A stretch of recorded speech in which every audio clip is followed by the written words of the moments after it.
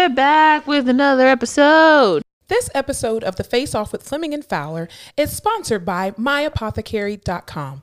My Apothecary is the premier online destination for hemp-derived CBD that will help you curate a wealthy lifestyle.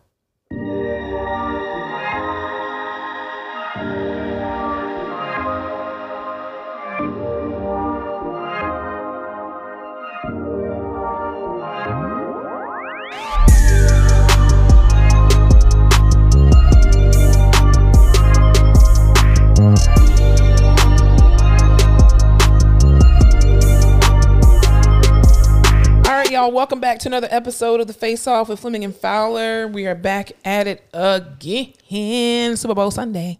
It is. Bless the Lord. Hallelujah. I was going to say it's Black Sunday. What does that Black mean? History Month. Yes, it's definitely Black History Month. Happy Black History Month. I'm blackity black, the blackity black. No? Mm-hmm. Okay. You are. We are together. That's yes. right. Black Lives Matter. Black They PTs sure do, matter. especially this month. Black, especially on Friday. Inside joke. Black OTs matter. Black speech therapists matter. Black rehab aides matter. Black restorative aides matter. Boom. All right. How was your week this week, man? My week was good. I went to work. I came home. I went back to work the next day. That's all I got. Rinse and repeat? Yeah. It was a long week at work. You know when your job sends you out multiple announcements on a Friday that they're going to have a bunch of different snacks and activities, and that's how you know shit's going to be fucked up? Mm-hmm. It was one of those weeks, but we made it through. So yeah, that's all I got. I'm just here. What about you? How was your week? My week was wonderful, man. It was wonderful. I have to say, Friday, February the 5th will be etched in my brain forever, 2021, because that was the very first time in my life I ever felt my ancestors take over my body. Thank you, Rosa Parks. Thank you, No, it wasn't even Rosa. It was Sojourner Truth and Harriet combined in my bloodstream on Friday. Cicely Tyson. Oh, Cicely, baby. It was an amazing week. I literally last night, I just had a Zen moment. I was able to sleep all day. I didn't even get out of bed till 3:00. And then I went and it was 1:00 in the morning. I was like, you know what? I want to take a bath. So I went and made me a little bubble bath and I just soaked in the tub. I had my little Zen music on, just soaking, whatever. And it was just me and myself and I. And it was amazing. You should listen to sound bath music. Do you ever do that? No, that's what I was listening to on Apple Music. Mm-hmm. Oh, good shit. It was wonderful. I love a sound bath. But then it was too quiet because then I started hearing things and I was like, maybe I should get out of the tub and go get my gun. So I did and put it right there. You and Bubbles with a gun. Yeah. And it's like when you are finally quiet in your own house, even though I live by myself, you still hear every single thing. And I was just like, is somebody just breaking into my house? I don't know, but you're going to get a bullet in your ass if you do. So, yeah. But other than that, my week was really good, though. Really good. Yeah. I'm glad. I love that for you. Yeah, I'm not ready to go to work tomorrow. Oh. 48 hours is too short to be a weekend. Listen, the moment somebody said that the weekend is really only 48 hours, you didn't have to say that. Yeah. You didn't have to put it in that perspective. 2 days sounds a lot better than 48 hours. Yes, that sounds a lot longer than 48 hours because it's literally what if you only had, 2 hours to live and you're just counting down? It's like, what the hell? Don't tell me stuff like that. So, yeah. I need to switch my schedule to 4 days a week. I need to switch mine to 1 day a week and still get paid the same as 40 hours. Yeah, let me know what job that is. Of course. Prostitution. No, I'm kidding. It's called sex work. Prostitution has a negative connotation. Sex work sounds worse. So what do you do for a living? Not in the eyes of the law. I'm a sex worker. What do you do for a living? Which sounds way better. I'm a prostitute. I'd rather say prostitute. I'm tooting out here. Totting and bopping. Tooting and booting. Tooting and booting. All right, so let's go ahead and get into some hot topics first of all. Well, no, first of all, let's just say this. We already said it. Happy Black History Month. It is Black History Month. It shortest month of the year. Shortest month of the year, but we're grateful we have something. And within this Black History Month, we have had a few different amazing things that have taken place just this month. The Black Lives Matter movement, or the hashtag Black Lives Matter, was nominated for the 2021 Nobel Peace Prize for its powerful message of equality, solidarity, and human rights. Also, too, Stacey Abrams who we all know and love. She ran for governor of Georgia, and she also, along with other people, many other people who helped to basically save this country in this last election. Stacey Abrams was nominated for a Nobel Peace Prize for her role in the election with regard to her company that she created for because she got other people to vote, or what? Exactly, because she registered so many different people to vote, and she made sure to ensure that not voter fraud. What is it? Voter repression. Oh, repression. Yeah. Suppression. So I'm glad we're on the same page. Voter suppression was, X'd out with regard to this presidential election. So that's been an amazing thing. So congratulations to them, to both the Black Lives Matter movement, as well as Stacey Abrams for being nominated for a Nobel Peace Prize. I think that's absolutely amazing. That's insane. A whole Nobel Peace Prize. I mean, it's amazing. Like, it's amazing. If you got nominated for a Nobel Peace Prize, or no, just a prize, like there's multiple Nobel Prizes, yeah? Yeah. What would you want it to be for? It definitely wouldn't be for peace. I can tell you that much right now. I'm a bit rowdy. You wake up every day and choose violence. Yeah, absolutely. Well, not violence, radicalness. There you go. I'm a radical, and I'm okay with that. Also, I was supposed to answer that question. You don't have to just fucking. I don't know. What other types of pieces? Not pieces. What other types of Nobel Prizes are there? Well, you know what? What's the category? Siri? Category is no. I'm not gonna ask Siri this time. Because I would like to know yours. So literature, chemistry, physics, economics, physiology or medicine, and then the Peace Prize. Yeah, give me the peace. I wouldn't do anything in medicine because I'm over it. So yeah, maybe literature. I'd like to write some shit, and people are like, "Whoa, mind blowing." Can I do it audibly? That's not what that. Nope. Can I just like dictate it and then you can write it and then audiobook it? Can I just audiobook it and then it just like drag in dictation and it dictates it? Okay, you won't be a doctor. You said you didn't want to do anything in medicine, so okay. Never mind. Question is over. Continue. Yeah. So also to some sadder news, this past week actually, Dustin Diamond, who is also known for playing the character of Screech on Saved by the Bell, he passed away at the age of 44 from his battle with cancer. What kind of cancer did he have? Prostate? He had lung cancer. Oh, not a good one. That's lung cancer in the time of COVID. Yeah, because it went fast. Because he literally told people about it, and then I think the next week he was dead. Also, Dustin Diamond sounds like a porn star name. Well, he did do porn after Saved by the Bell. Remember that? Yeah. Saved by the Bell. And then he was like a real asshole. I mean, rest in peace, but I'm just saying. He was like really weird. But yeah, he did this whole porn thing. He was strange. Did he have a show? Like a reality show? I think he did. That sounds about right. I think he did. And I watched one episode of it and I was like, he had stage 4 lung cancer. He was on a reality show. I wonder if he was a smoker. Club. I wonder if he was a smoker though. Weren't they all smokers? I feel no, because even what's his name? The guy that plays Superman, Christopher Reeves. His wife, she died of lung cancer, and she didn't smoke a day in her life. I just feel like celebrities are smokers. I mean, cigarettes are everywhere. It's like in jail. It's a bias, but not jail, but military. In the military, everybody's like jail. Yeah, everybody smokes cigarettes in the military. Like they literally give people in the military cigarettes. Dude, speaking of jail, you know how there's different talks? There's like book talk and chef talk, perfume talk, whatever on TikTok. Prison talk, top tier. Do you watch it? No, but why do they get phones in prison? They sneak that shit in, but prison talk is chef's kiss. It's so fucking good. It's so good. I used to work in a prison, so maybe the glamour is gone for you. But I literally just watch it for hours at a time. It was nothing like Orange is the New Black. No. This is like guys in prison streaming fucking shit. Are they like doing a podcast in prison or something? Yes, there are people that do podcasts in prison. Ear Hustle, you should listen to it. It's good. But these are like they're streaming SZA's new music video in prison, or like they're all doing like TikTok dances in prison. This is how you make a prison burrito. This is how we do this in prison. That is insane. I love it. Okay, so let me ask you this question. Remember there was this thing that was going around, I think maybe like a year ago, that if you were given the option to spend 2 weeks in prison to have all your student loans paid off, would you do it? Club fed or like prison? You don't get to choose. Prison. They just drop me somewhere. They just drop you somewhere. San Quentin for 2 weeks to get all your student loans paid off. But is it female pop? I would hope so. They ain't gonna. Jesus, you gonna get raped and killed in there. Nah, it's definitely female if you're a female, male if you're a male. And dude, I don't know if I could hack prison. I don't know if I could do it. I think I could. You probably could. But you worked in a prison. That's not fair. I would just like probably punch somebody in the face and just go get sent to the hole for 2 weeks. Just leave me by myself for 2 weeks. I can get so much rest. Fuck, dude. I don't know if I can. For 2 weeks, though. 2 weeks. I think. You do it. You'd be stupid if you didn't do it.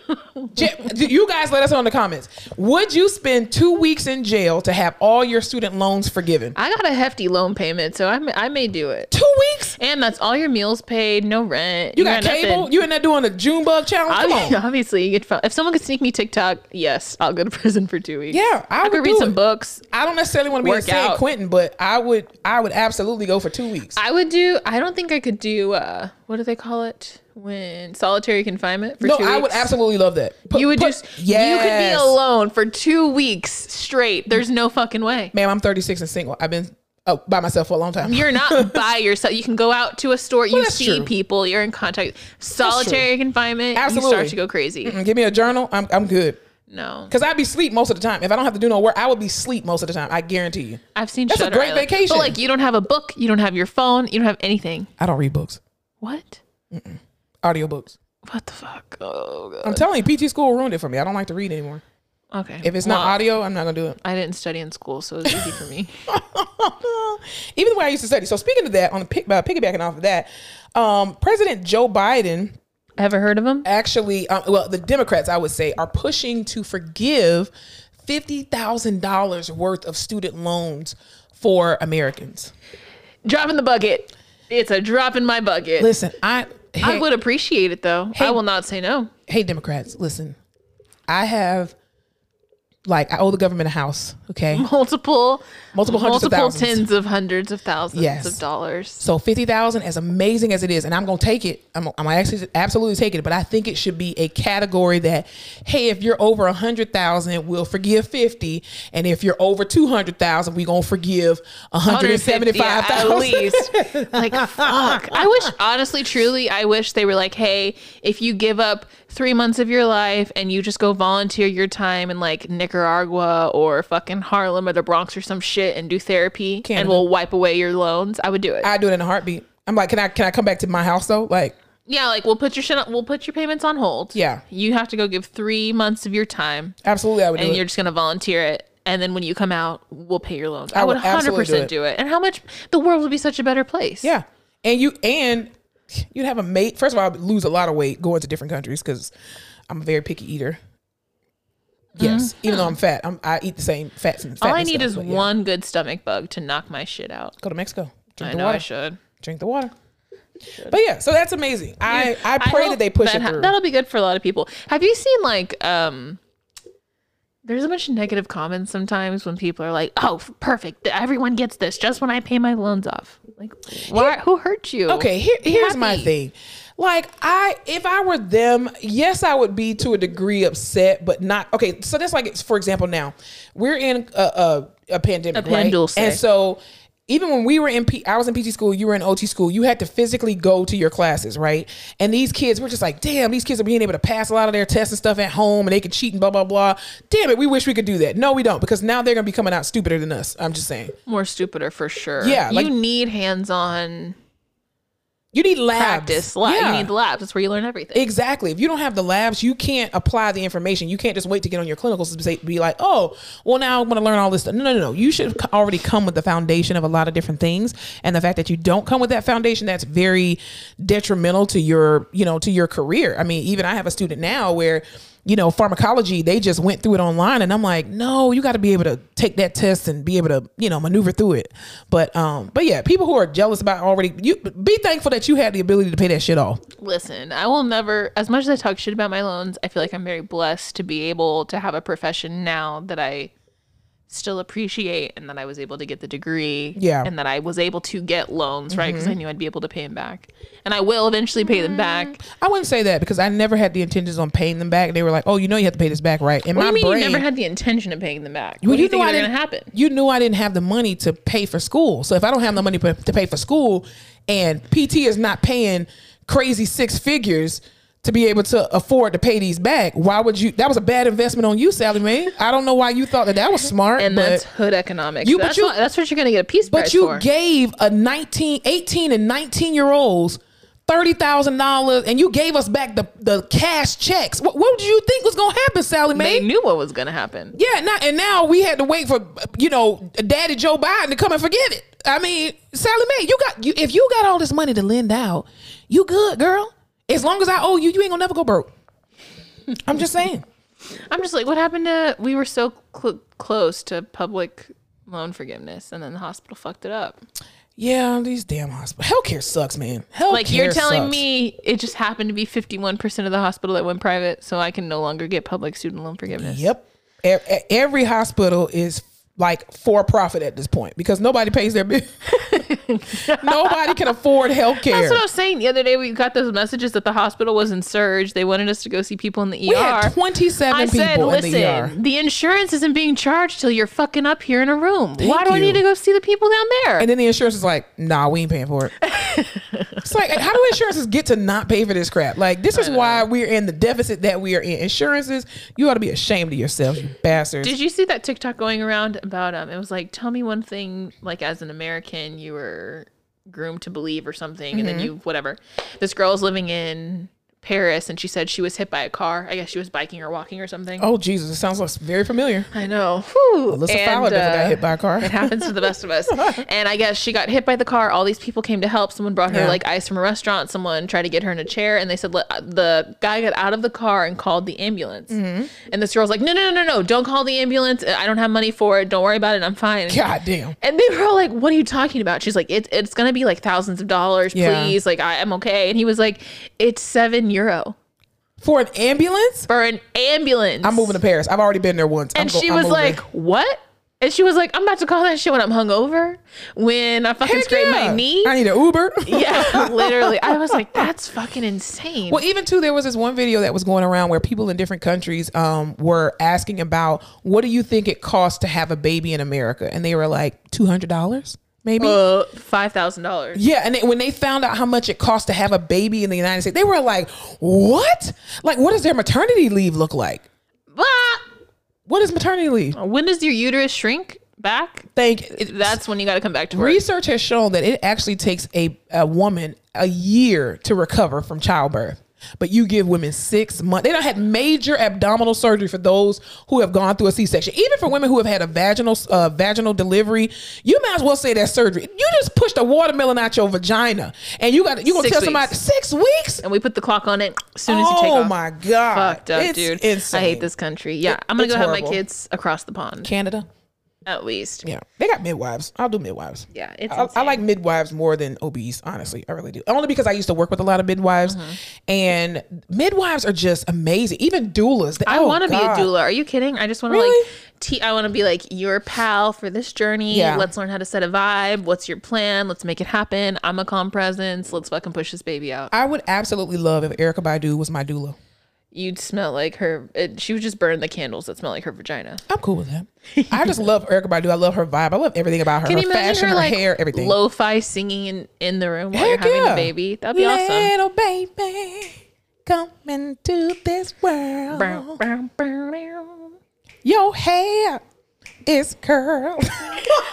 I would die. Lights low, no screaming, patchouli burning, love that. Candles blazing. Erykah Badu is probably the best doula in the world. Oh my gosh, I would love her. Anyway, but yeah, so we went on a rant about that. But anyway, so did you hear about Jeff Bezos? Bezos, the CEO of Amazon, the billionaire. No mo. Yeah, well, it was amazing the timing there. So he decided to step down as the CEO of Amazon, but he is remaining on the board, obviously, because he's not giving up his billions. I wouldn't either. But then the very next day, they came out with this huge lawsuit that Amazon had been keeping $62 million worth of tips. Isn't that from people? Insane? Yeah, because you can leave your person a tip, but I think you have to do it through the app. And so they are not getting. This is why even when I go to restaurants, I hate leaving a tip on the receipt, and I always try my best to bring cash, because I'm like, you're not going to go back on my card, and I don't know if it's actually going to the waiter or waitress. So I always try to do cash. Tip share, right? Yeah, exactly. So I'm like, those people aren't really getting those tips. I hate that. But yeah, so Jeff Bezos is no longer going to be. He's stepping down as the CEO, or has stepped down as the CEO. And so yeah, there's this lawsuit for $62 million. Lawsuit wise, did you hear about all the shit with Kim and Kanye? No. So okay, remember all that shit broke about their divorce? Like this. It was just all of a sudden, it was everywhere. There's rumors. Well, apparently everyone thinks now this was like big Kris Jenner energy because he now has this lawsuit filed against him from Sunday Service. A bunch of hairdressers and makeup artists are. That they didn't get paid and stuff? Yeah, there's like a $30 million lawsuit. And in California, if you are divorced before any kind of lawsuit like that is filed, then technically they can't go after joint property and divorce things like Kim. that. Do it. So everyone's saying like this, like specifically the divorce and all of the like they wanted to prove that they were separated or thinking about a divorce before all of this started, so that way if his money goes to shit, it won't touch any of hers. Listen, Kris Jenner for president. I mean, come the fuck on. People talk a lot of shit about Kris Jenner, but that bitch is smart. She knew what she had to do. She was married to a lawyer, and I secretly think she went to law school. I'm just saying. Or she read his books or something. He's reincarnated in her or something, because this bitch has a brain for business. Like 100%. You look at her like, okay, so Bruce Jenner, we're just saying when they were married, we know that she's Caitlyn now, but Bruce Jenner at the time when they were married, Bruce Jenner was going around the world as an Olympian giving speeches and motivational speaking. How much money you make off motivational speaking? Kris Jenner was doing some shit and was like, hey Kim, I need you to take one for the team. Okay, you put out the sex tape. We're gonna get millions of dollars. I can guarantee you. Oh yeah, her sex tape, Kourtney's fucking naked pictures. Yeah. Kris is like, listen, your boobs are already gonna be out there. Take control of your boobs and your vagina. Kris realized that her capital was like the people she knew and she's her pimping out her quote unquote fame. Yeah. Right. And she just like, I birthed all these fucking people who have famous ass friends and around famous people, and we can fucking get there. And we're famous for nothing. We're gonna find a way. They made millions of dollars from literally nothing. Showing your tits. That's it. They were friends with the right people. Their dad was low key famous for being hated by the fucking world for representing OJ. That's very true. But he was loved by a lot of people though. That's true. 50-50 on that one. But I'm just like, you can't get mad at people for getting famous for doing nothing, because they're making money off of fucking nothing. Or what you think is nothing. That bitch is behind the scenes of everything, and she was able to capitalize on a lot of different things in the time frame that she did it, because even it was like when Kim Kardashian came out or was really famous, it was kind of around the time that Paris Hilton was kind of dying down a little bit, like her and Nicole Richie were dying down and they were like no longer friends, and all of a sudden, sex tape, and it was like, oh my god, everything about Kim Kardashian, everything is just at the right fucking moments with these people. Very true. Even the fucking Jordan Woods shit and how that got spinned around. And like every fucking thing with these people. Yeah, it's amazing. So shout out to Kris Jenner. Keep doing what you're doing, girl. Yeah, but everyone thinks now that's why all the Kanye Kim shit came out, and that's why she's off on this island not talking to anybody. Listen, I don't blame her. Protect your money, girl, because this man he's unstable. He's not taking his meds. Do what you got to do. You got 5 kids. 4 kids? 5? How many they got? 2 girls and 2 boys. 4? 4 kids? 4 kids. They had a whole trap. It's fine. North St. Chicago, so I'm 4. Yeah. So also in the news recently, LeBron James. Who gets tired of that? Came under fire because there was a heckler that was actually in the stands. And the lady and her husband got ejected. You can't heckle during a pandemic. Well, not even that. I think people fail to realize that sports is fun, right? It's amazing. It's a time for people to come together, be apart, blah, blah, blah, whatever. And it's in this fun, amazing atmosphere. But these athletes are professional athletes. Like, I didn't even realize the games were open again. I didn't realize they were either. I was looking for the people on the little Zoom screens. But yeah, so they're letting people back in. But this particular couple, they were on the level floor, whatever. What do they call that? The courtside. Courtside. They were courtside, and we love sports. What is it called? Right? The seats next to the court. What's it called when you bounce that ball up and down? When you pay over $12,000 for a ski. Exactly. So apparently, this lady alleged that LeBron just all of a sudden out of the blue, screamed some obscenities to her husband, and she was taken up for her husband, and so she just started shouting and cursing back at him. Sir, he's at work. He's at work. He is at work. I don't care if you don't like LeBron. I don't care if you don't like what he's doing. You cannot shout obscenities to these professional players. What if you were able to watch surgeries? Would you do that to a surgeon? Now, we're not comparing playing basketball to surgery. Can you imagine when he makes a cut and you're like, boo, wrong cut? Exactly. Oh my God, he's bleeding. What the hell are you doing? Like, you deserve to get your ass thrown out. Like, he's going to regret that tomorrow. Yeah. Like, you should have got you and your husband should have got your asses thrown out. Stop doing that. If you wouldn't say it to me in the streets, don't yell it to me on the court.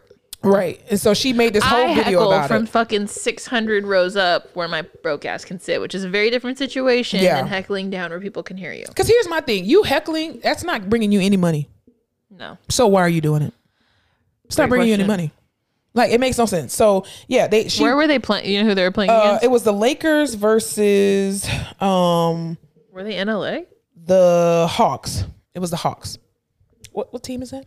Atlanta Hawks. Atlanta Hawks? Yes, the Atlanta Hawks. That's right. Yeah, they were playing in Atlanta, and the lady was like screaming these obscenities, and I'm just like, ma'am, sit down. People in Georgia be wild. Well, they turned blue this year. Maybe she wasn't excited about it. Hey, she's had a lot of pent up things. Oh, she's very upset. She took it out on LeBron. Also, too, Nike unveiled their Go Fly Ease sneaker, which is inspired by or they designed it because a young man with cerebral palsy was having a hard time putting his shoes on, and he loved Nike shoes. And so he wrote them and was like, hey, why don't you guys design a shoe? Let's get an adaptive shoe where basically you can stick your foot in the shoe without any laces.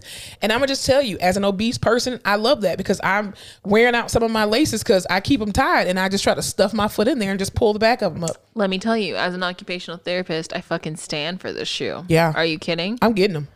I love it because you know what? Everyone who needs adaptive shoes, they have the ones that like, it looks like a normal shoe, but there's a zipper up kind of where the toe is, and the whole flap comes off, and then you zip it back up, and it just kind of looks cheesy. What about in the Velcros too? I don't like the Velcros. Velcro works good, but it's really for kids or for like elderly. Food service or elderly people. But this is like a fly ass shoe that is adaptive and can help a lot of fucking people. Yeah. Everyone who's had some kind of amputation or who has horrible arthritis or who has CP or who just can't tie muscular their shoes. Sclerosis as well. Can't press midline. Poor fine motor skills. Absolutely. Just doesn't want to fucking get down there and tie their shoes. Obese people. Yep. That's all I'm saying. Thank you, Nike, for being inclusive. People who can't. God, I love a fucking adaptive shoe. And Nike even came out last summer. Was it last summer or like the fall with shoes for healthcare workers and nurses? Really? They weren't that cute though. Sorry, Nike. If you want to sponsor us, you can definitely give us the new ones. But they they weren't that cute. The color, I didn't like the color schemes. But they were supposed to be it was like one was like a blue, like a sky blue. I like bright shoes. Like those Hoka shoes. Yeah, they just look like a bunch of Brooks. I was like, oh, people do love books though. Brooks? Books. Yeah, I don't like Brooks. But anyway, also too in the news, did you see Lil Uzi Vert? Oh God, I don't even want to talk about this, but we got to. These shoes aren't cute. You're right. They look like space shoes. Exactly. See, told you.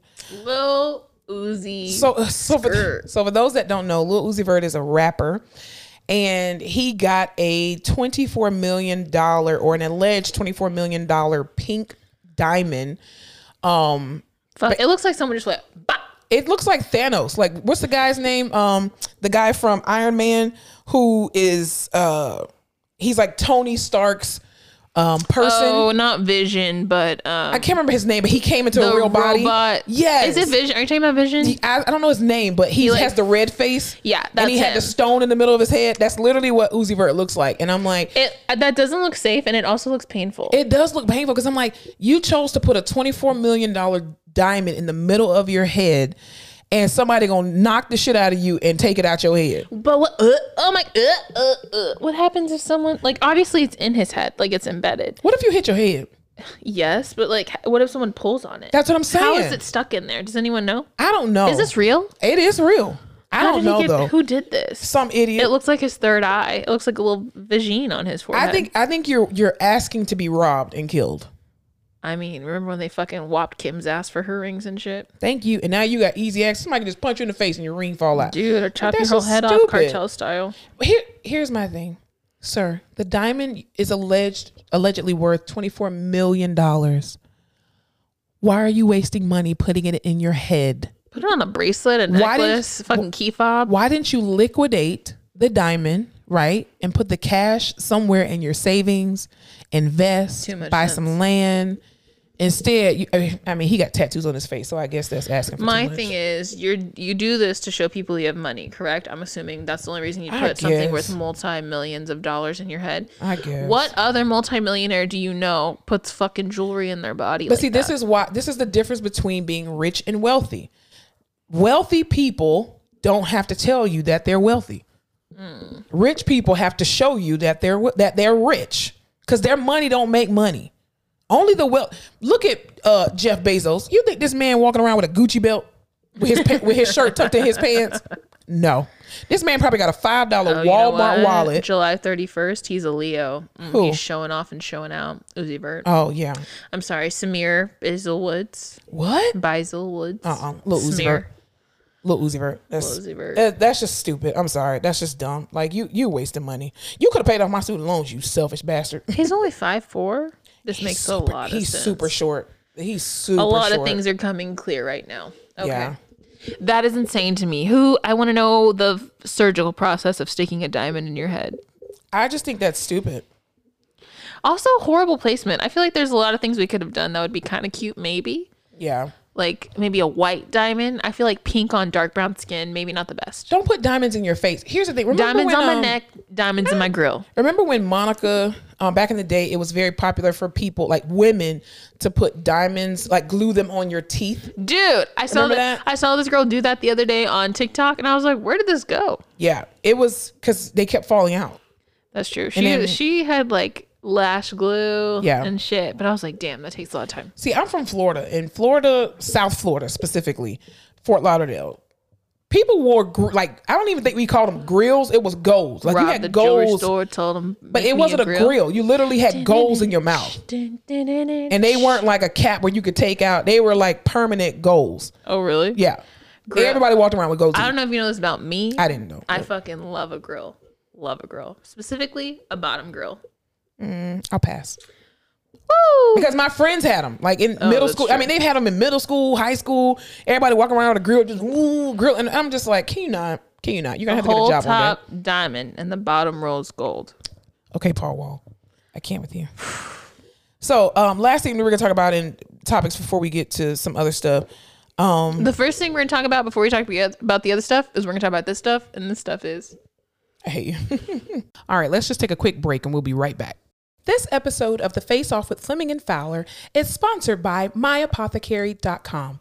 My Apothecary is the premier online destination for hemp-derived CBD that will help you curate a wealthy lifestyle. CBD is one of many restorative compounds found in the cannabis plant. Its benefits include decreased pain, improved mood, decreased anxiety, and much more. Some of y'all know that I have crazy ADHD, so I'm heavily medicated at all times, and I've been taking CBD oil at night to kind of calm me down, get me ready for bed. 10/10 would recommend. Worried about regulations? The passing of the 2018 Farm Bill made hemp-derived CBD legal to sell and consume. So yes, CBD is 100% legal and perfect for every person of legal age. My Apothecary's featured line, Broad Bloom, offers broad-spectrum CBD oil drops, sports cream, and soft gels. These products have no THC, so you can stay fly without the high or zen without the spin. Shop now at www.myapothecary.com and sign up for their newsletter to get exclusive offers, product releases, and CBD news. Remember to always check with your healthcare provider before consuming any supplement. You must be 21 to purchase and consume, and shipping is only available in the US of A. Don't forget to shop at www.myapothecary.com. So in the news, this young lady, in social media news, this young lady, I guess people were asking her like why her slick back ponytail was like so immaculate, and like, does she do it every day? And like, it just never moved. Like, her head seemed very stiff. And she was like, listen, I use Gorilla Glue, and I don't know if she realized that Gorilla Glue was actual real glue, or if she thought Gorilla Glue meant Gorilla Snot, because Gorilla Snot is the gel, is the hair gel, but she literally used Gorilla Glue spray on adhesive. Oh my God. On her head. So she literally demonstrated in the video. She was like, it's like she was patting it. It was just like, and then she was like, she tried to wash her hair. And I saw that. She was like, shampoo. See, it doesn't go anywhere. Yes. And then she finally went to the hospital, or a lot of people on social media were trying to give her ideas of what to do and how to take out got the glue out of her hair.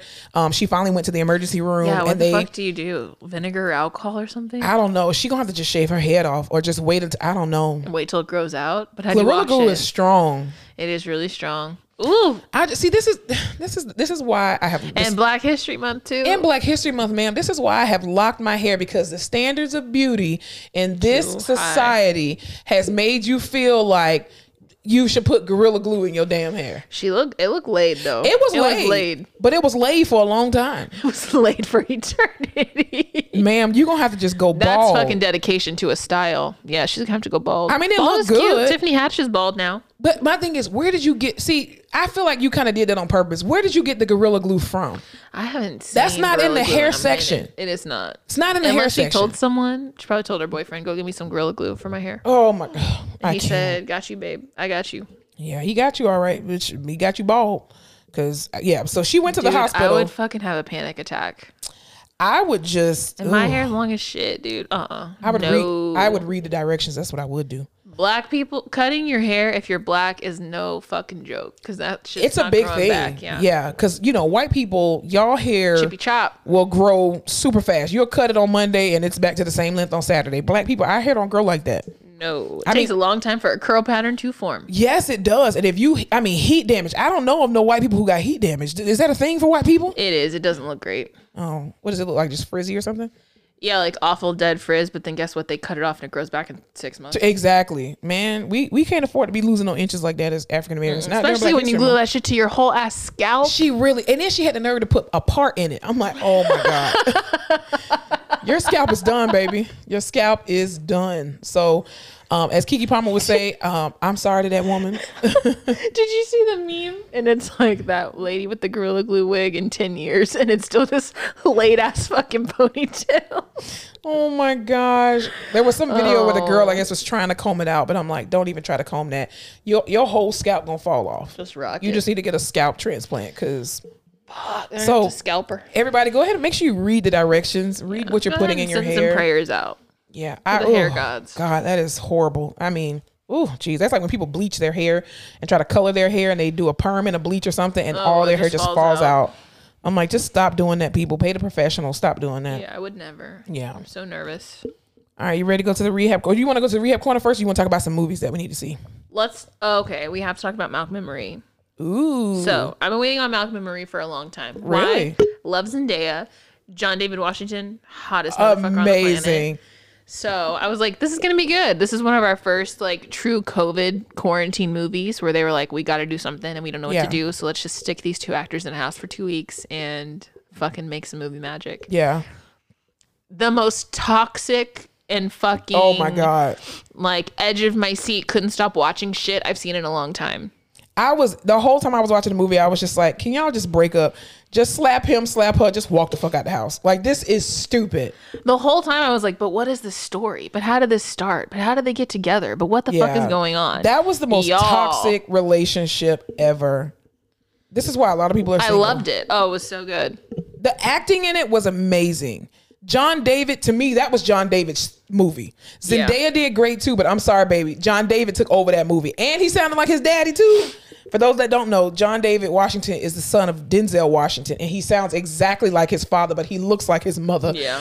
Which is funny, but he played the best version of I am a like above average black man who thinks I'm the shit and is educated and has all these things going for me. And but is a narcissist. But is a narcissist. No one will understand me. Everyone's against me. Yeah. But I can back it up. Here's what I'm talking about. But actually doesn't know fucking shit. Yeah. Men. He was a man. Their relationship was so codependent. Like the more they kept exposing about each other. And I'm like, damn, that's not how you're supposed to argue in a relationship. You don't argue to tear each other down like, oh, so you want to know what my film was about? It was about Kiki that I used to bang in college. And then Teresa that she used to give me head on Saturday. I was like, God damn! I know, dude. And she was like, you wouldn't even have that movie without me. That whole movie was about literally. You're mediocre and blah, blah. I was like, the thing is, they would fight, right? They'd have like one little argument where one of them basically was like, you ain't shit, and I'm gonna tell you how. Right. And one of the little things they would say in that argument, like they'd go off and it'd settle, and then someone would pick up on that one thing in 2 minutes and be like, okay, you said that, and here we fucking go. It was so realistic. At 2:00 in the morning, you done made some box Kraft mac and cheese. What the hell?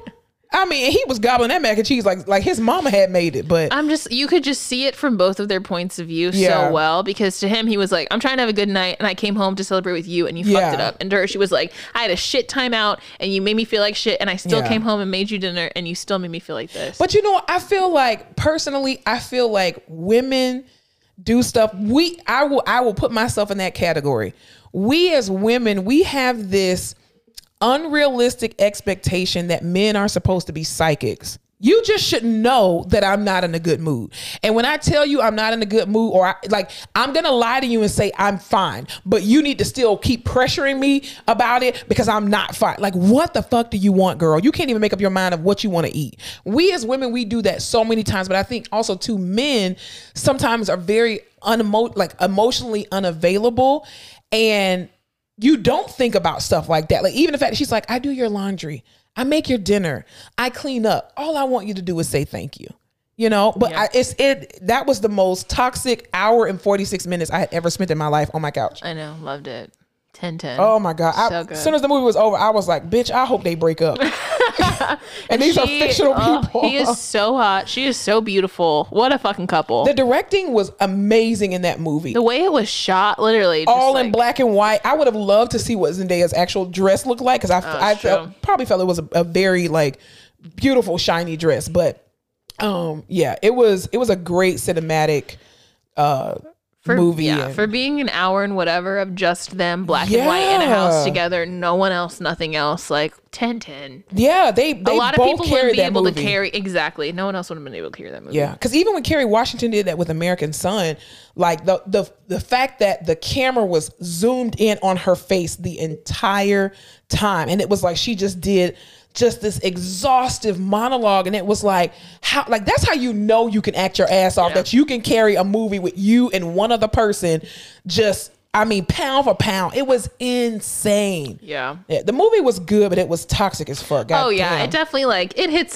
some nerves with a lot of people. Oh yeah, especially relationships. But I think that's a good dialogue for relationships to have, though, to be able to talk about what you really feel, because so many people are trying to spare each other's feelings, and I'm like, I'm not saying tell me how you feel to try to break me, but if your truth breaks me, I'm okay with that, because at least it's the truth. But don't do it sarcastically, like, your mama's a bald-headed bitch, you stink asshole. What the don't do that now. Yeah. But express yourself. And I think if more people were honest and that authentic in relationships, you'd have a lot more people playing less games. Well, I love how, I don't know, fast forward if you haven't watched it, but when they're arguing, right, they're so super pissed off, and then she's sitting at the table like, what the fuck? And he's like, the review came out, and then they shift, because they're both like, obviously we're not going anywhere, we fucking love each other. And she's like, they both have to read the review. Where the phone, Marie? Where the phone? Hey, Malcolm, your phone's right here. God damn it, where did I put my wallet? That's what I'm saying. It was just such a fucking realistic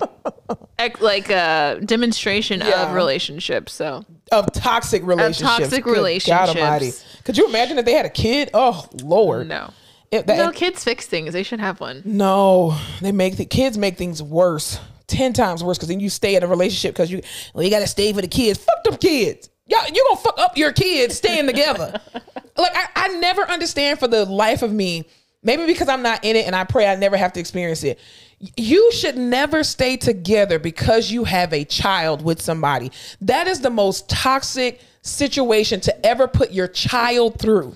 Yeah, but I think a lot of people, especially people that don't have families that stuck together, blame a lot of the things that have happened to them on the fact that their family didn't stick together. So they're like, listen, if I have to be miserable to stick together with this person to make sure my kid doesn't have the experience that I had because my family wasn't together, then I'll just fucking do it. Fuck them kids. Because I guess, I don't know, if you're a good parent, I would assume that you just put your child's needs over your own, right? Yeah. So you're just like, I'll fucking be miserable. But I think too, people have this misconception that because you grew up in a 2-parent household, that somehow that you are protected from going through bullshit. Like, my parents were married almost 40 years.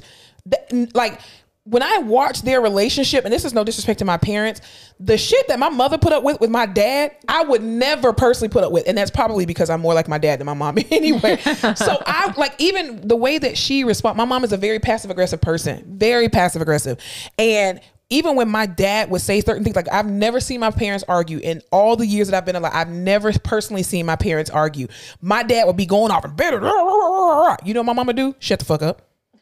And then later on, she would go into the room. They would have whatever conversation, and my daddy calmed his ass right down. I've never personally, as a grown ass adult, I've never seen my parents argue, but that doesn't mean that their relationship was perfect. And when we saw certain things that they're like, we could tell if they weren't, you know, talking or communicating, because every day that my dad left or when he would come home from work, they would kiss each other. Even if he was going to like Bible study or church, before he left the house, they would kiss on the lips. And then someday he'll be like, all right, I'm gone. Oh, you ain't gonna kiss my mama? You ain't gonna kiss my mama? Oh, no? Okay. And then when they would kiss again, you're like, oh, okay, they getting along now. So, I mean, people have this misconception that because you grew up in a 2-parent household that everything is fine. And it's like, it's not. No, most of my friends that have parents that are still married to their other parent, they're some of the most fucked up people in love. Because I'm like, oh, you have a very unrealistic expectation. Yep. I'm like, you're one of the families that made it. That's okay. Come here. Yeah. Let me show you what it's like over here with everyone else whose parents are divorced and separated or never married. Yeah. Because even people who, like friends of mine that I have, that their parents, you know, were together as long as they were in the house, and then as soon as all the kids are out of the house and they're, stop moving your mic. I'm sorry. Soon as they get out of the house and all the kids are grown, their parents divorce. And it's like, well, why did y'all wait all these years of divorce? Well, we were just trying to stay together for y'all. What the fuck? Dude, did you see? I keep talking about fucking TikTok, but that's because it's the only fucking form of entertainment I have right now. TikTok is awesome. This girl was like, so when I was growing up, my mom loved to garden. She was always in the garden, And then I went away to college. My parents got divorced, and my mom has never gardened a day in her fucking life since. She was like, my mom was just gardening to be away from my dad. Absolutely. To get out in the garden. Yep. That's why men cut grass all the time. You think men like cutting grass? Show me one person in this whole world that likes cutting grass. Nobody. They do that shit because they need peace and quiet. Peace and quiet. That's what my mama read all the time. My mom used to be sitting at the kitchen table reading the Bible. Ma'am, I know you love Jesus and I do too, but goddamn. And my dad to be in the room, sleep or watching TV, the TV watching him. You need a break from your spouse. Like you just do. But yeah, that movie was, oh shit, it was toxic. Good God Almighty. Did you see Sylvie's Love? No, I saw the commercial, the preview trailer, whatever, but I haven't watched it yet. It was toxic too, but it was a really good movie. It was a really good. I'll watch anything with Tessa Thompson. Are you kidding? Tessa Thompson, beautiful, gorgeous, amazing actress. Even the I can't pronounce his name, but the young man that played opposite of her is actually Kerry Washington's husband. And it was a really good movie. Olivia Pope, huh? Yes, it was a very good movie. So I definitely encourage everybody, watch Malcolm and Marie, watch Sylvie's Love. We're all about really Black films right now for Black History Month. Did you finish The Wilds? I did finish The Wilds. Talk about a mind bender at the end. Listen, I hate shows like that. Dude, when she walks into that room at the end and sees what she sees on the computer screen, and she goes, "What the hell?" She's like, "What the fuck?" She looks in the camera. It's like she breaks the third wall, and she's like, "Because you know what, Leah? I had the same thought." Yeah, Leah was not crazy. She was not crazy. She's not crazy. Everybody thinks Leah's crazy. You know what? All that show taught me is when you think you're crazy, you're onto something. You really do. And fucking ride the wave. Yep. Just because everybody else thinks you are crazy, you are the most sane person. You want to be a sheep or a wolf? Exactly. A wolf. See, Friday showed that. All right, we ready to go into the rehab corner? Let's mosey on over. They tried to make me go to rehab. I said, go, go, go. Hey, yes, I've been bad, but when I come back, you'll go, go, go. Get your ass in that corner. Hey, welcome to the rehab corner, everybody. All right, so what are we talking about in the rehab corner today? Let's talk about how your day can be fucked up before it even begins. I'll go first. Tell me about a time your day was fucked up before you even started. I'll go first. Oh, gosh. Y'all, schedulers have single-handedly the power to make or break your fucking life. Oh, yes, they do. Dude, sometimes you're in the same unit all week. Yeah. Dotting and bopping, you got that shit down, and you come in one day and you're in 6 different units. You never heard of half of them. You don't know what the fuck is going on in the other 3. I looked for an hour and a half for an ER because our hospital in the midst of this pandemic has been like, shit, there's no room for all these people in ER. Let's open up 3 new ones and we'll just shove people in there. Yeah. Well, there's no fucking hospital app. There is no electronic map anywhere. I don't know where the fuck. And there's no number in front of the unit. So you're like, exactly. TICU or something. You're like, what floor is that even on? Like, can you at least tell me what floor it's on so maybe I can find it? Yeah. So naturally, I go up to the floor that I'm on for the day. All of the people I need to see are at least on that floor or maybe one other. This motherfucker, I had 2 different ERs I've never heard of. Look, and I asked multiple people. I probably asked like 5 people. No one knows where the fuck that shit is. Asked doctors, nurses. Literally, no one. And I was just like, God damn it. It's been half of my time walking around the hospital. Yeah, you definitely got your steps in on Friday. I did. I was just like... and I couldn't help you because I had never heard of these places either. I barely go to the ER because I don't know where it is. No, because who needs to be treated in the ER? Seriously, I'll go to urgent care. I'm just like, these schedulers single-handedly hold the power in their hands. But even too, then you had a bunch of people on your list that weren't even like appropriate to be seen for therapy. Oh my God. I had people on my list that had gotten TPA at 5 a.m. who were intubated. I re-looked at my list after an hour. 2 of them had died. I had one patient on my list that they wrote it in and I'm like, the patient didn't have a room number. And when I go to type his name in, it was like grayed out as if the patient had been discharged. So I was like, you know what? This is weird. Like, this makes no sense. Let me look in the chart. Discharge this early in the morning. Yeah, no. And even in a surge. And I look at it and I'm like, wait, was this a post-surgical patient? Was it a TAVR? What's going on?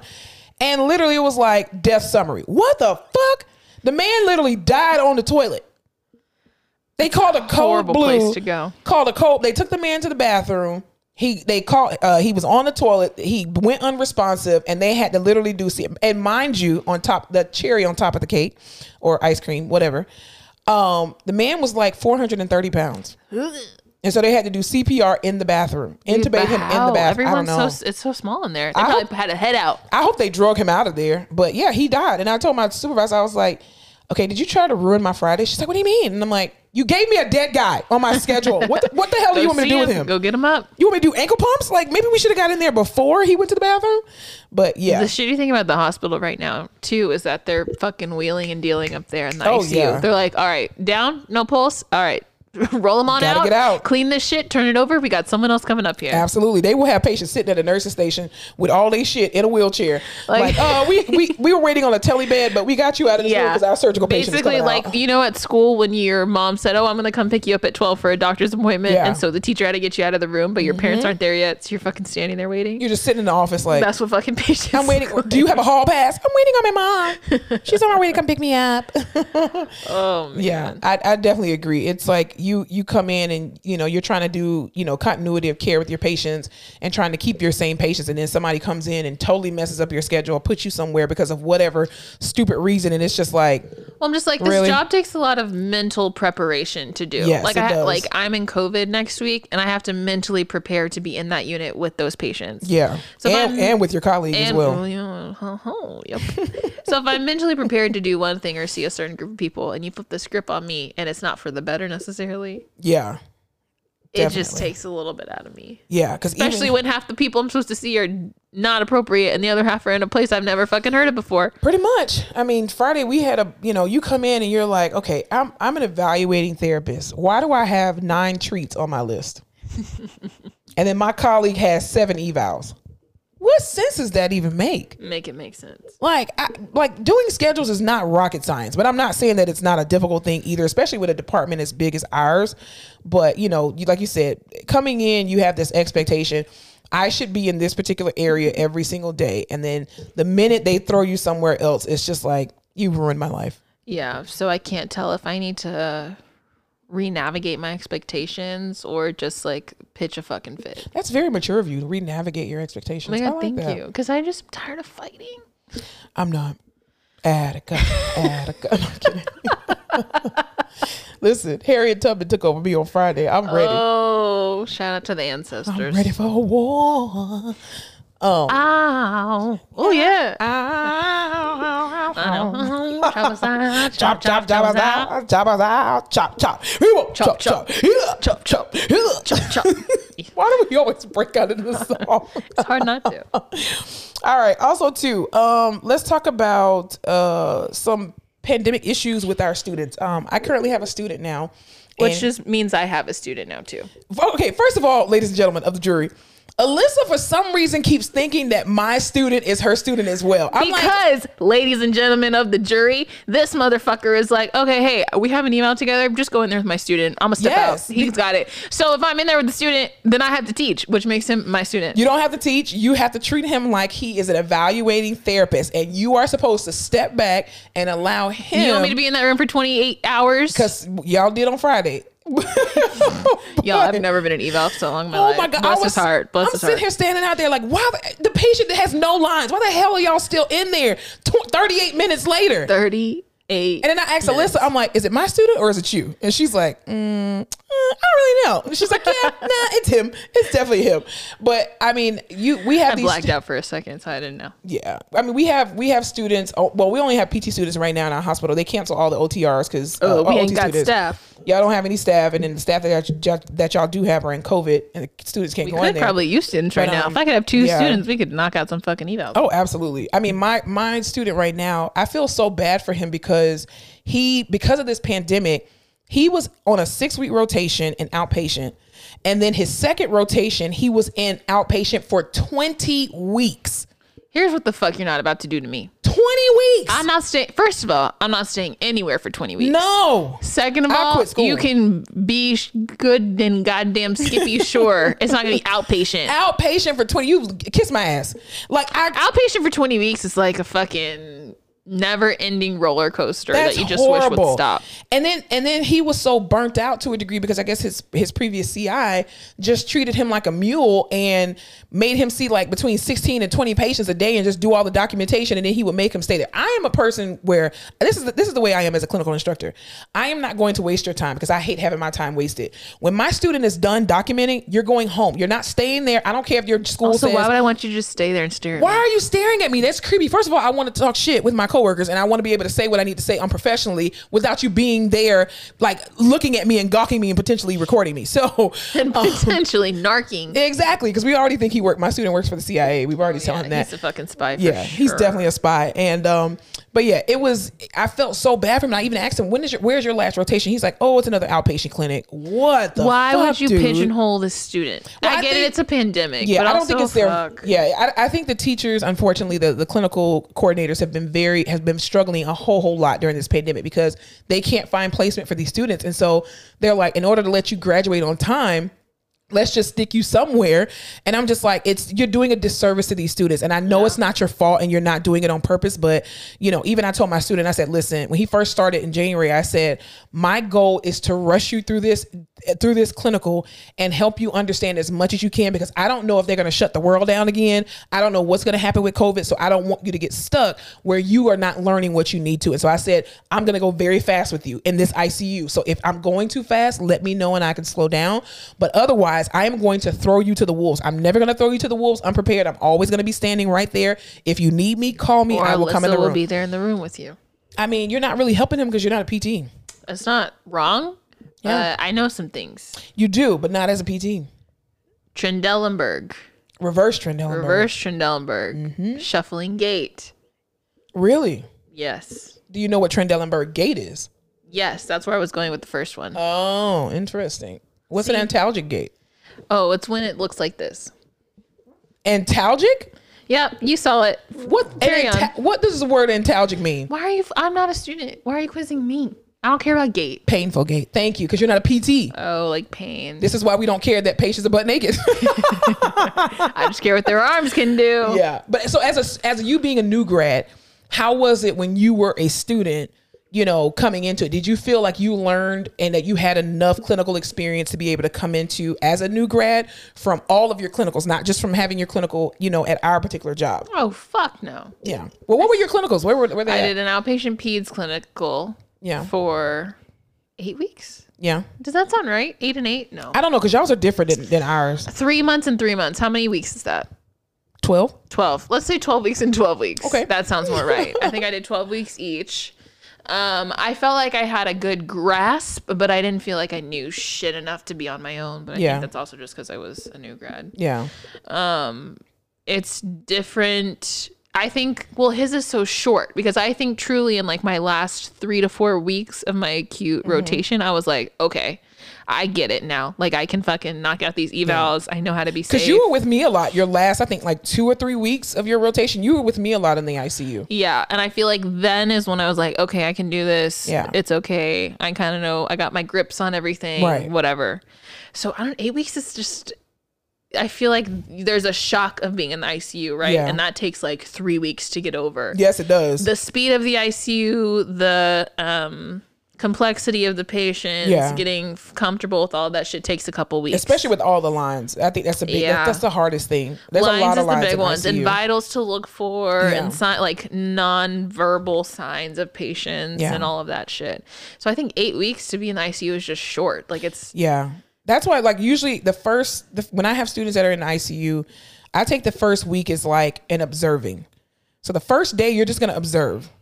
That second day, I'm giving you one patient. And when I give you one patient, like I'm going to give you a super easy patient that's almost like a tele patient where you can get comfortable moving this patient without the lines. Once you get over that, then you add the lines in and it makes it a lot easier. But even like with my student, you know, I quiz him in front of, you know, patients. And, you know, I tell him all the time, I'm like, listen, I'm quizzing you not to embarrass you, but there's no other way that I'm going to get you to understand it unless you're in the trenches with it now. So even when I'm asking him, what's the most important line on this patient right now? And he's like, the swan. Sir, he has a balloon pump.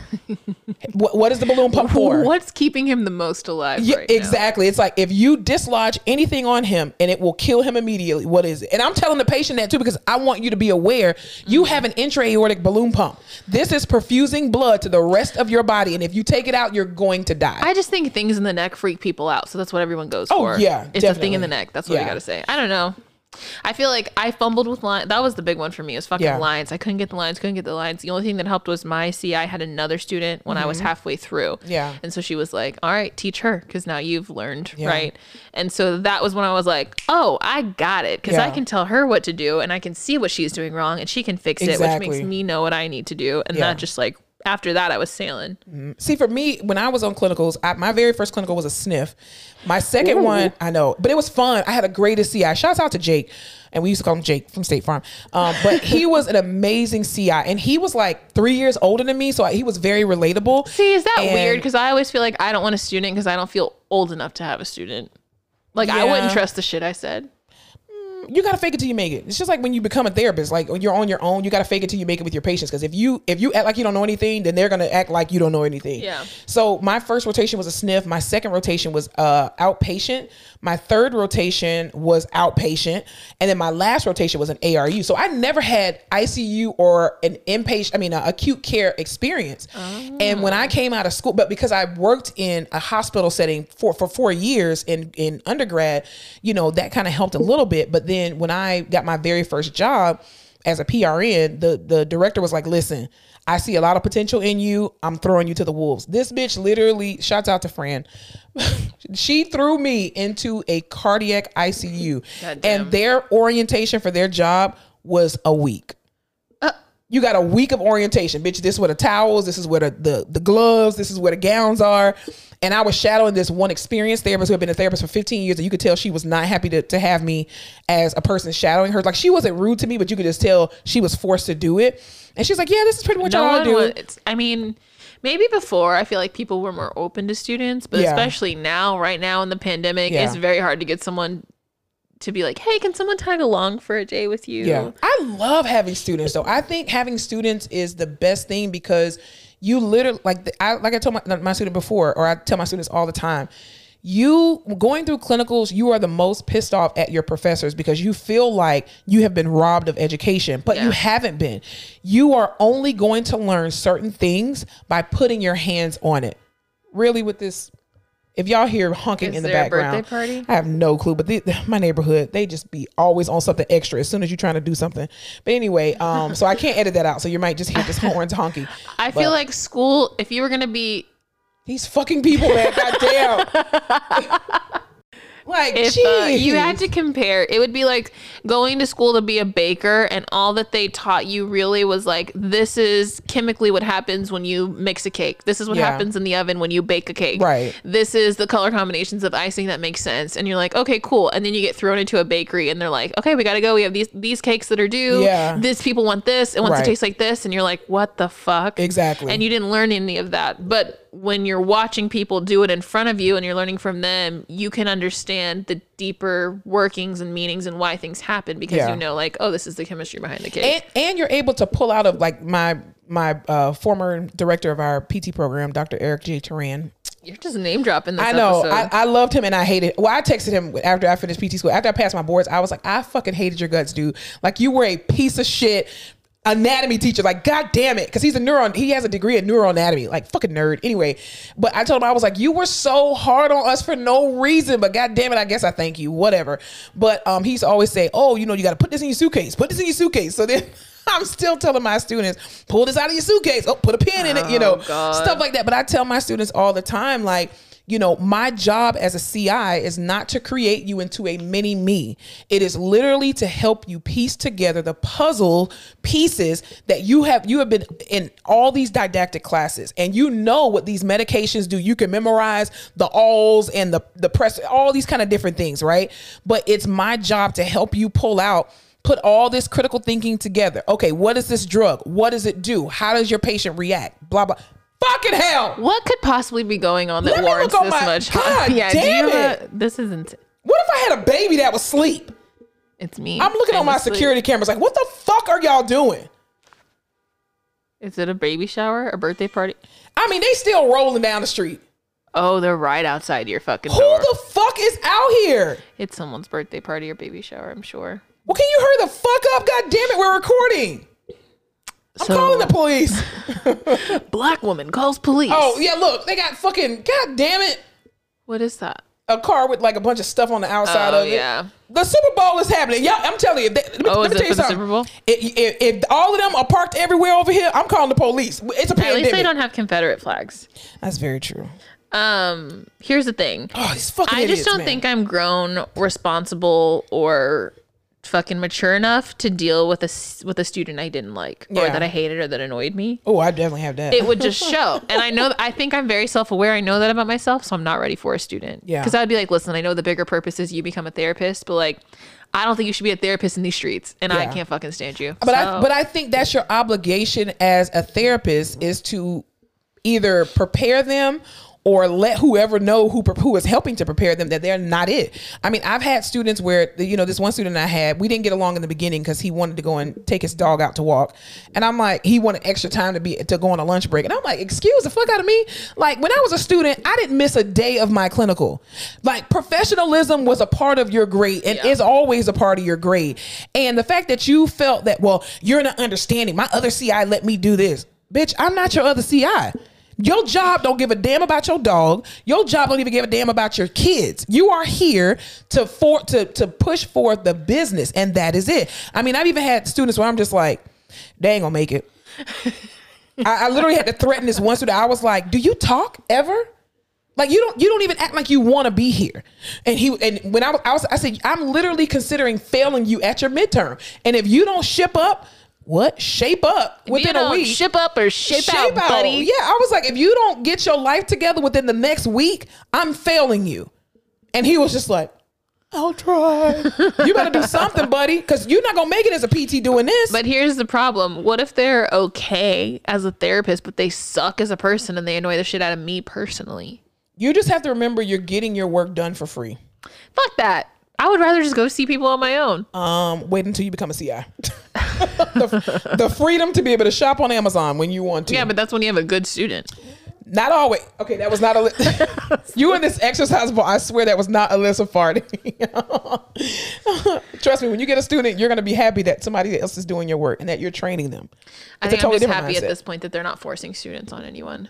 Because I know a lot of places that do, as soon as you hit a year, they're like, oh, here's a student. But see, that's what I think, because that's what happens, or when you force students onto somebody who doesn't want a student, you're going to end up doing a disservice to that student. Oh, 100%. Because you should not force a student on anybody. I think it's personally great to give back and pay it forward, because someone else gave you the privilege to be on their license and to practice up under their license. You should pay it forward and do the same thing, because you as a therapist, you want to make sure that the people that are coming behind you that may one day potentially, treat you for an issue, you want to make sure that they're competent. So if you can have a hand in helping their competency, like, to me, that's one of the reasons why I do it. None of my children that I have raised as PTs, you can never say that, oh, you were shitty.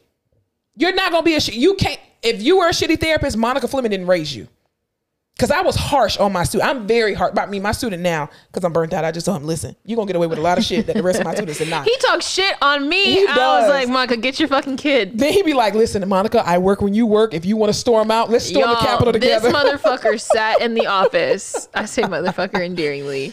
And he was just like, I don't even know what I said. I was like, yeah, you could probably do my job. Just go in there, do my work for me. And he was like, yeah, I got it. Can you raise your arms up? Any numbness or tingling? Can you brush your teeth? On? I was like, all right, fuck you. I need more than that. And this is the problem. This is it. Yeah. The student I have, he's so down to earth and he's so approachable. And I think that's why I don't have to be super harsh with him.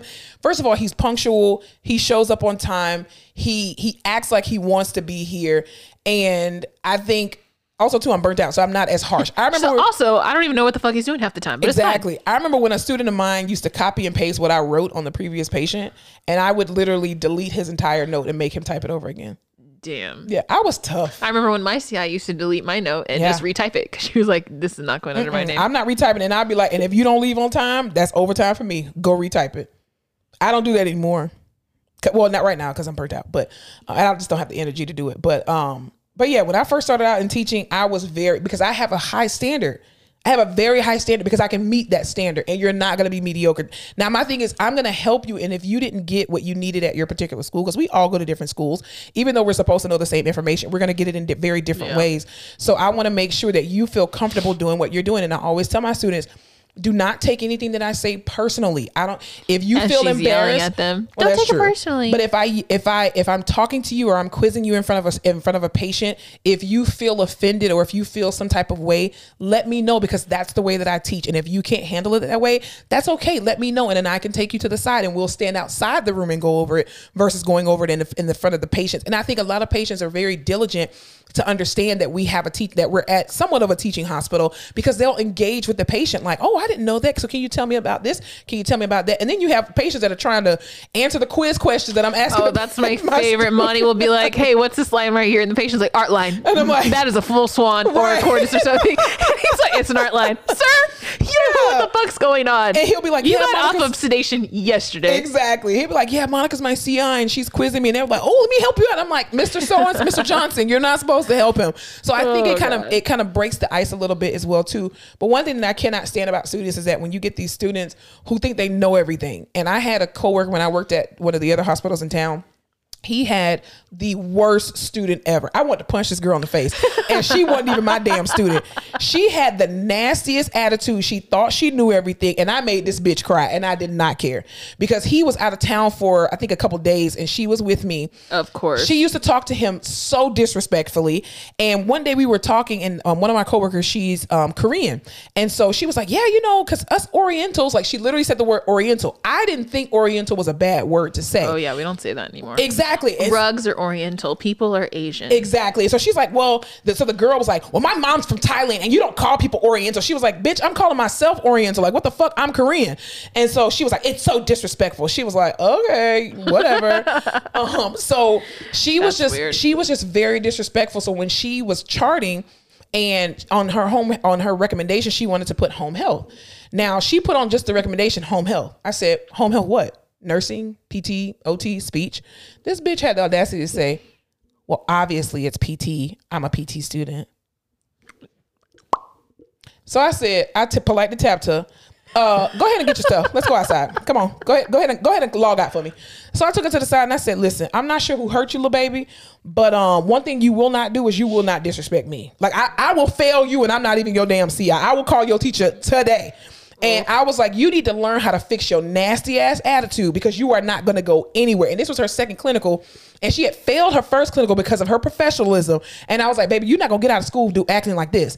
And so I said, I want to take you to the side just to let you know when your CI comes back, I suggest you do a complete 180. Because if not, bitch, he going to fail you. And so she was sitting there crying, and then because I took her outside, but there were other people that were still walking by. So then at the very end, she was like, well, I just want to say that the next time you decide to take somebody to the side, make sure that people aren't walking around to feel embarrassed. I was like, bitch, fuck you. Goodbye. Like, I'm not dealing with you. I hope you feel embarrassed. I hope you do, because you're disrespectful. I err on the side of, I don't know what the fuck is going on. That way, if I happen to say something smart, people are like, oh, she said she didn't know. Right. Which is a lot better of a feeling than saying I do know everything, and then them being like, that is the fucking stupidest shit I've ever heard. No, I had to break her. I would embarrass her on purpose in front of patients. What is this? No, it's not. You need to go study back again. Because one thing you're not going to do is have this arrogance. You are practicing medicine, and you literally have life and death in your hands. You need to take that with it is a privilege for you to be able to have people's lives in your hands. And for you to come up here with you ain't even got no license to stand on. You can't even you are in a diaper as a PT student. And for you to come and have this attitude and this disdainful, disgusting character about yourself as if you are owed something because you are getting a doctorate in PT. Baby, you have a doctorate with no clinical experience. Having that doctorate is only beneficial for your mom and daddy. You are only special to your mother and father. It's a requirement for you to get in the door. Be humble. Okay? This is why it's important to put kids in timeout when they're little and teach them consequences. And discipline. Like I told my coworker, I was like, you need to fail her. Fail her. Fail her. I think he failed her for her midterm, and he ended up passing her. He was like, I'm not going to do that to anybody. I don't want to repeat her. Like, she just needs to hurry, but just I don't want her to stay here any longer. And I said, see, that's the problem. Y'all keep trying to be nice to people. Fail these motherfuckers. Yeah. Fail these students. Professionalism is a part of your grade. You cannot talk to people any kind of way, get away with, because people like that continue to be mediocre and get in these leadership positions. Yep. And then you have shitty leadership. Yep. It's a cycle. It's a cycle. But I never understood the attitude, because for me, I was like, whatever CI I get, whatever they fucking do, because I was told the hospital that I now work at when I was going to be a student there, we had other students who had gone there, and they were like, yeah, they're cool, but my CI made me cry and did all of this shit. So I was like, fuck, dude, I'm not trying to cry at my clinical. Yeah. And I was like, just kiss ass. Whatever you got to do, just fucking do it how they want it and get in and get out. It's only for however many weeks. Because that's what the fuck you're supposed to do. That's what you're supposed to do. You're there to learn. Just get in, get the fuck out. Write it how they want to write. Yeah. Even if you have one CI one day who tells you to write it the other day, and then another CI that tells you to write it a different way, just fucking do it how they want and get the fuck out of there. Absolutely. And people don't get that, I guess, or just... I had one CI that I was two of my other classmates went to her the year before, and they were like, oh my God, this lady, she's amazing. You're going to love her. Bitch. I went to this lady. She was the most narcissistic, condescending, bullying, berating, and disrespectful bitch ever. I hated this lady. Like, you know how you're talking to patients and you're like, well, I'm just a student. I'm a novice, so I'm still learning. Just be patient with me. But you're just saying that to try to bring down your nervousness and anxiety and just relate to the patient, right? This lady chewed me out and was like, you never call yourself a novice and blah, blah, blah, blah, blah. And I'm like, bitch, I don't really mean that. I was just talking to the patient, but you all up in my business. Then she ended up, one day I was late because I was driving up. I was staying with my best friend's mom and grandmother at the time, because I was, in a different city. And so I literally drove out of the driveway, found out I had a flat tire, and I was like, oh shit, I'm going to be late. So her mom let me take her car. I called the CI like 15 minutes before, and I was like, hey, I'm running late. I got a flat tire. Cool. She knew about the shit. This bitch gonna put this in my midterm talking about Monica was late 5 minutes. but you ain't gonna tell my teacher that I told you I was gonna be late because I had a flat tire? Like, what the fuck? I hated this bitch so much. I was so grateful. I was so quiet. She was like, Monica, you don't really talk. No, bitch, I talk a lot. I just don't fucking like you. And I'm paying to be here, and I'm counting down these 8 weeks.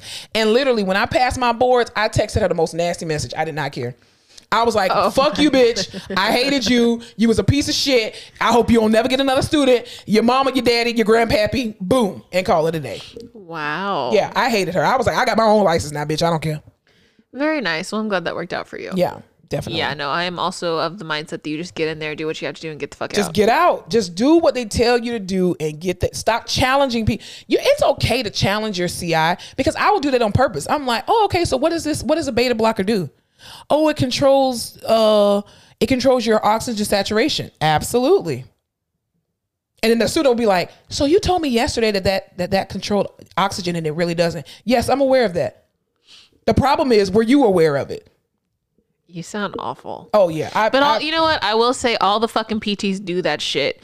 Because when I was a student, whenever we'd co-treat with a PT student in the PT, because my CI was very much like, if we were in the room, she would ask the questions like, okay, so why do you think that's happening? Okay, but what about this? So let's walk through it. That kind of nice shit. And the PT had the student would be like, look at the EKG right now. What's going on?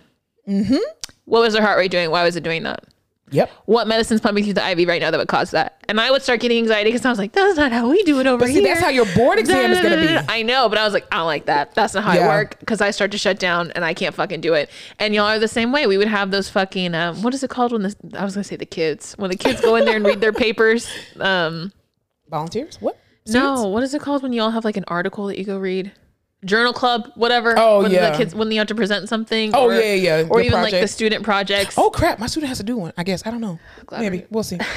For the OT one, it's very typical. We're all super excited. Everyone, there's not so many questions as there are compliments and or like, I'd like to add to that. I saw this piece of research, whatever. You go sit in one of those PT bitches.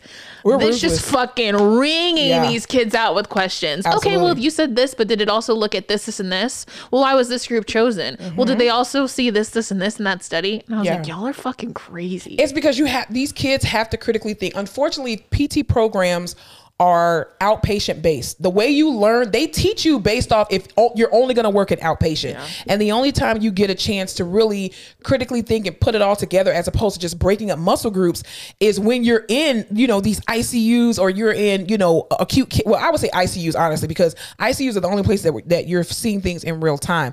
And so when I'm talking to my student, I'm like, what medications are your patients on? Because how do you know how to modify your treatment if you don't even know what the hell is going on with your patient? First of all, why is your patient here? What is the main? Well, they had a surgery. Why did they have the surgery? Well, they had stenosis. What the hell is stenosis? Well, it's a blockage in the artery. Okay, so why does the blockage in the artery happen? You need to piece all of that together, because when you get to your boards, they're going to give you all this patient scenario of all this information, and half the information that they give you in the patient scenario ain't even going to be what the question actually. They're going to be like, oh, what's potassium? What the fuck? Like, why did you tell me about John's working as a construction worker and blah, blah, blah. But, it really helps these kids to be able to critically think, to put it all together. And it's like, I'm not trying to embarrass you. I'm literally trying to pull out of your suitcase all this stuff so you can piece it together. And if you take offense to that, you're never going to learn. Yeah, that ain't us over in this department. Because even with our one of our intensivists that we all know and love, we won't say his name, obviously, but he will ask you questions, and he doesn't care what your discipline is.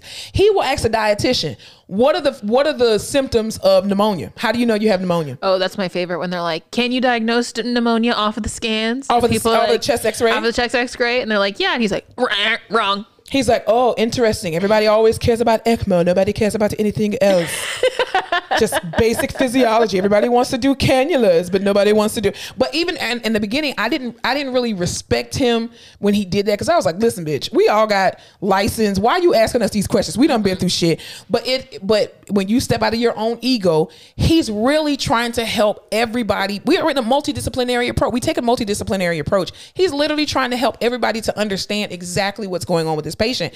And it's so beneficial. Even I always have my students do rounds when Dr. So-and-so is in rounds. I learned a lot from rounds. Yeah. And I will ask him, hey, Dr. So-and-so, can you ask my students some specific questions? Grill them. I don't care. I'm not going to help them. He's like, I love this.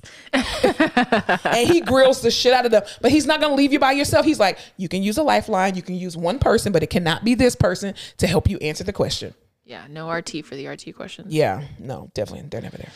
No, I think I would like to have a student eventually, just not now. Would you teach, you think? Teach oh, for real? Absolutely. Yeah. I would absolutely teach for real. I love teaching, and I love educating people.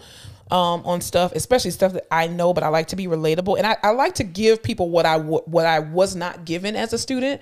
I had even one of my PT professors, former PT professors, I hated this man and I still hate him now. Everybody loves him. Anyway, his name is Smothers. I'm just going to say his name because I really don't care. She is fucking name dropping. Yeah, I just don't care. It's 2021. I hated this man because every time I went to him for questions and I'm like, Smothers, I don't get it. Like, if you orally test me and you're asking me this stuff, I get it. Once you put it on paper, for some reason, my dyslexia just start acting crazy. He's like, well, Monica, I don't know what to tell you. You just got to read the information. Bitch, I'm reading and I still don't get it. Can you help unlock a key or something? And I hated his approach to doing things. And I thought it was the most unhelpful way. So that's why even too, when I passed my boards, I was like, fuck you, bitch. Fuck you. Because you did not help me reach this point at all. Like, I literally felt like I taught my fucking self. And everybody else in class, oh, we love Smothers. Fuck you, Smothers. I'm kidding. Dude, I had one professor who was like, freaking, he was just wild. It was like nothing he ever said made sense. He couldn't stay on topic for one thing. He was annoying, and he'd go around like, he was also a teacher helper and like in one of the other anatomy classes. And while our main professor was teaching really important shit, he'd be like, hey, did y'all know, like, if you held this finger down like this muscle goes lax and it looks really funny on your, like, shit like that. But everyone's like, can you fucking read the room? Can you everyone fucking hated him. His tests never made sense. They were the only tests I got A's on in all of OT school, because I was like, how your motherfucking brain doesn't make sense, my brain doesn't make sense. So we can thought and bop together on this one. And everyone hated him. See, Smothers used to give us those pop quizzes every day or every other day or whatever it was. I think it was once a week, whatever. He would give us these quizzes, and it was the first 10 minutes of class. He was the type of a professor that would give you the quiz, and it literally said, just write your name and turn the quiz over, and that's the quiz. And in our brains, we're like, we are in this program struggling. Like, we've been up all night. So of course I'm going through these questions like, oh my God, I'm failing, Lord Jesus. And all of a sudden I just see people with their pens down. I'm like, what the fuck y'all doing? Y'all ain't gonna take the quiz? And I go back to the instruction. I'm like, oh, I was just supposed to do that. I'm like, how is this helping me, Smothers? God damn. Because no one reads the instructions. No, I'm cool with Smothers. I ain't gonna say I like him. I'm cool with him. Shouts out to Smothers. That's it. But yeah, I mean, I would definitely go into teaching for real. I love teaching. I actually do. I love you, Houston. Yes. But yeah, so anyway, if you're a student in PT school, OT school, speech therapy school, just do what you got to do to get the hell out. Come on, man. We need to have a speech therapist on here. I don't know shit about SLP school. We didn't have any SLPs. The program started right after I graduated. Yeah, my school did not have an SLP program. They only just had PT and OT. Yeah, you know what? We're gonna bring on one of our speech therapy colleagues, or maybe even a couple of them. Just depends. That's not Alyssa farting again. You in this ball? I mean, we've had all this background noise on this episode. Sorry for the background noise, y'all. But somebody was having a birthday or some shit out there. But yeah, so definitely, students, mind your manners, be humble. CIs, if you don't want to teach, don't mess up these kids' education. Please don't. And if you're a shitty therapist, don't take a student. Ooh, that one right there. But I feel like a lot of the shitty therapists don't know they're shitty therapists. They know, they just don't care. You think? Yeah. I think a lot of shitty therapists at our job, they know they're shitty. People make it known. Hot take. People make it known. They just want to sit here and act oblivious because they've been there for a long time. Because people think somehow people equate longevity with quality. Yeah, that one. That's a good one. Yeah. And it's like, no, you've been a shitty therapist for 15 years. And I don't know, your friends are not your friends because your friends should have told you that. Also, you can be a burnt out therapist and have been there for 10 plus years and get shitty, but like, I need you to acknowledge that you're now shitty. Yeah. That's why I tell people, I'm burnt out. I can't help you. Yeah. Like, don't pretend that just because you've been here for forever, I'm supposed to just fucking respect the work that you're doing if it's bullshit. Well, this is what happens with leaders. You have shitty leaders who have been leaders for 11 years, 10 years, 15 years, and you have been a shitty leader for that long. Your turnover rates are high and you continue to be shitty. You can't think it's everybody else. If you're the common denominator, bitch, is you. You need some introspection on that one. Thank you. It's the what's the word? Yeah, it's the self-unawareness for me. Yeah, the lack of self-awareness. Yes. What did I say? Self-unawareness? Yes. And that's where we fucking leave it. Yeah, pretty much. All right. Anything else you want to talk about? No, that's it. That's it. Well, thank you guys so much for joining us today on another episode. Go out and go ahead and purchase that CBD, those CBD products from My Apothecary. It's a great company. Dope company. Two black amazing queens. The reason I'm on this ball bending the fuck over is because I got a good back right now from all that CBD. Let me tell you something. When I got out that bathroom, that tub last night, and I put that CBD, that My Apothecary CBD sports cream on my back, bitch, it felt like a York peppermint patty was in my back. Okay. Popped a Mento in there. Remember we talked about if you could give CBD injections? That's literally what I felt like I had. And my back was I slept so well because of that sports cream. I'm about to put it on my whole body. Ooh, body. I almost put the oil in the bathtub, but I was like, I don't think you're supposed to put that on your body like that. So I just read instructions. Under the tongue. Exactly. But I was like, if I could ingest it, I could put it on my body. But anyway, so yes, My Apothecary. Yes. Awesome. All right, y'all. Don't walk. Yes, we'll see y'all next time. Thanks so much for tuning in to another episode of The Face Off with Fleming and Fowler. Don't forget to follow us on all our social media platforms, Instagram, Facebook, Twitter, and YouTube at The Face Off Pod. Be sure to tune in to The Face Off every Tuesday where new episodes are released.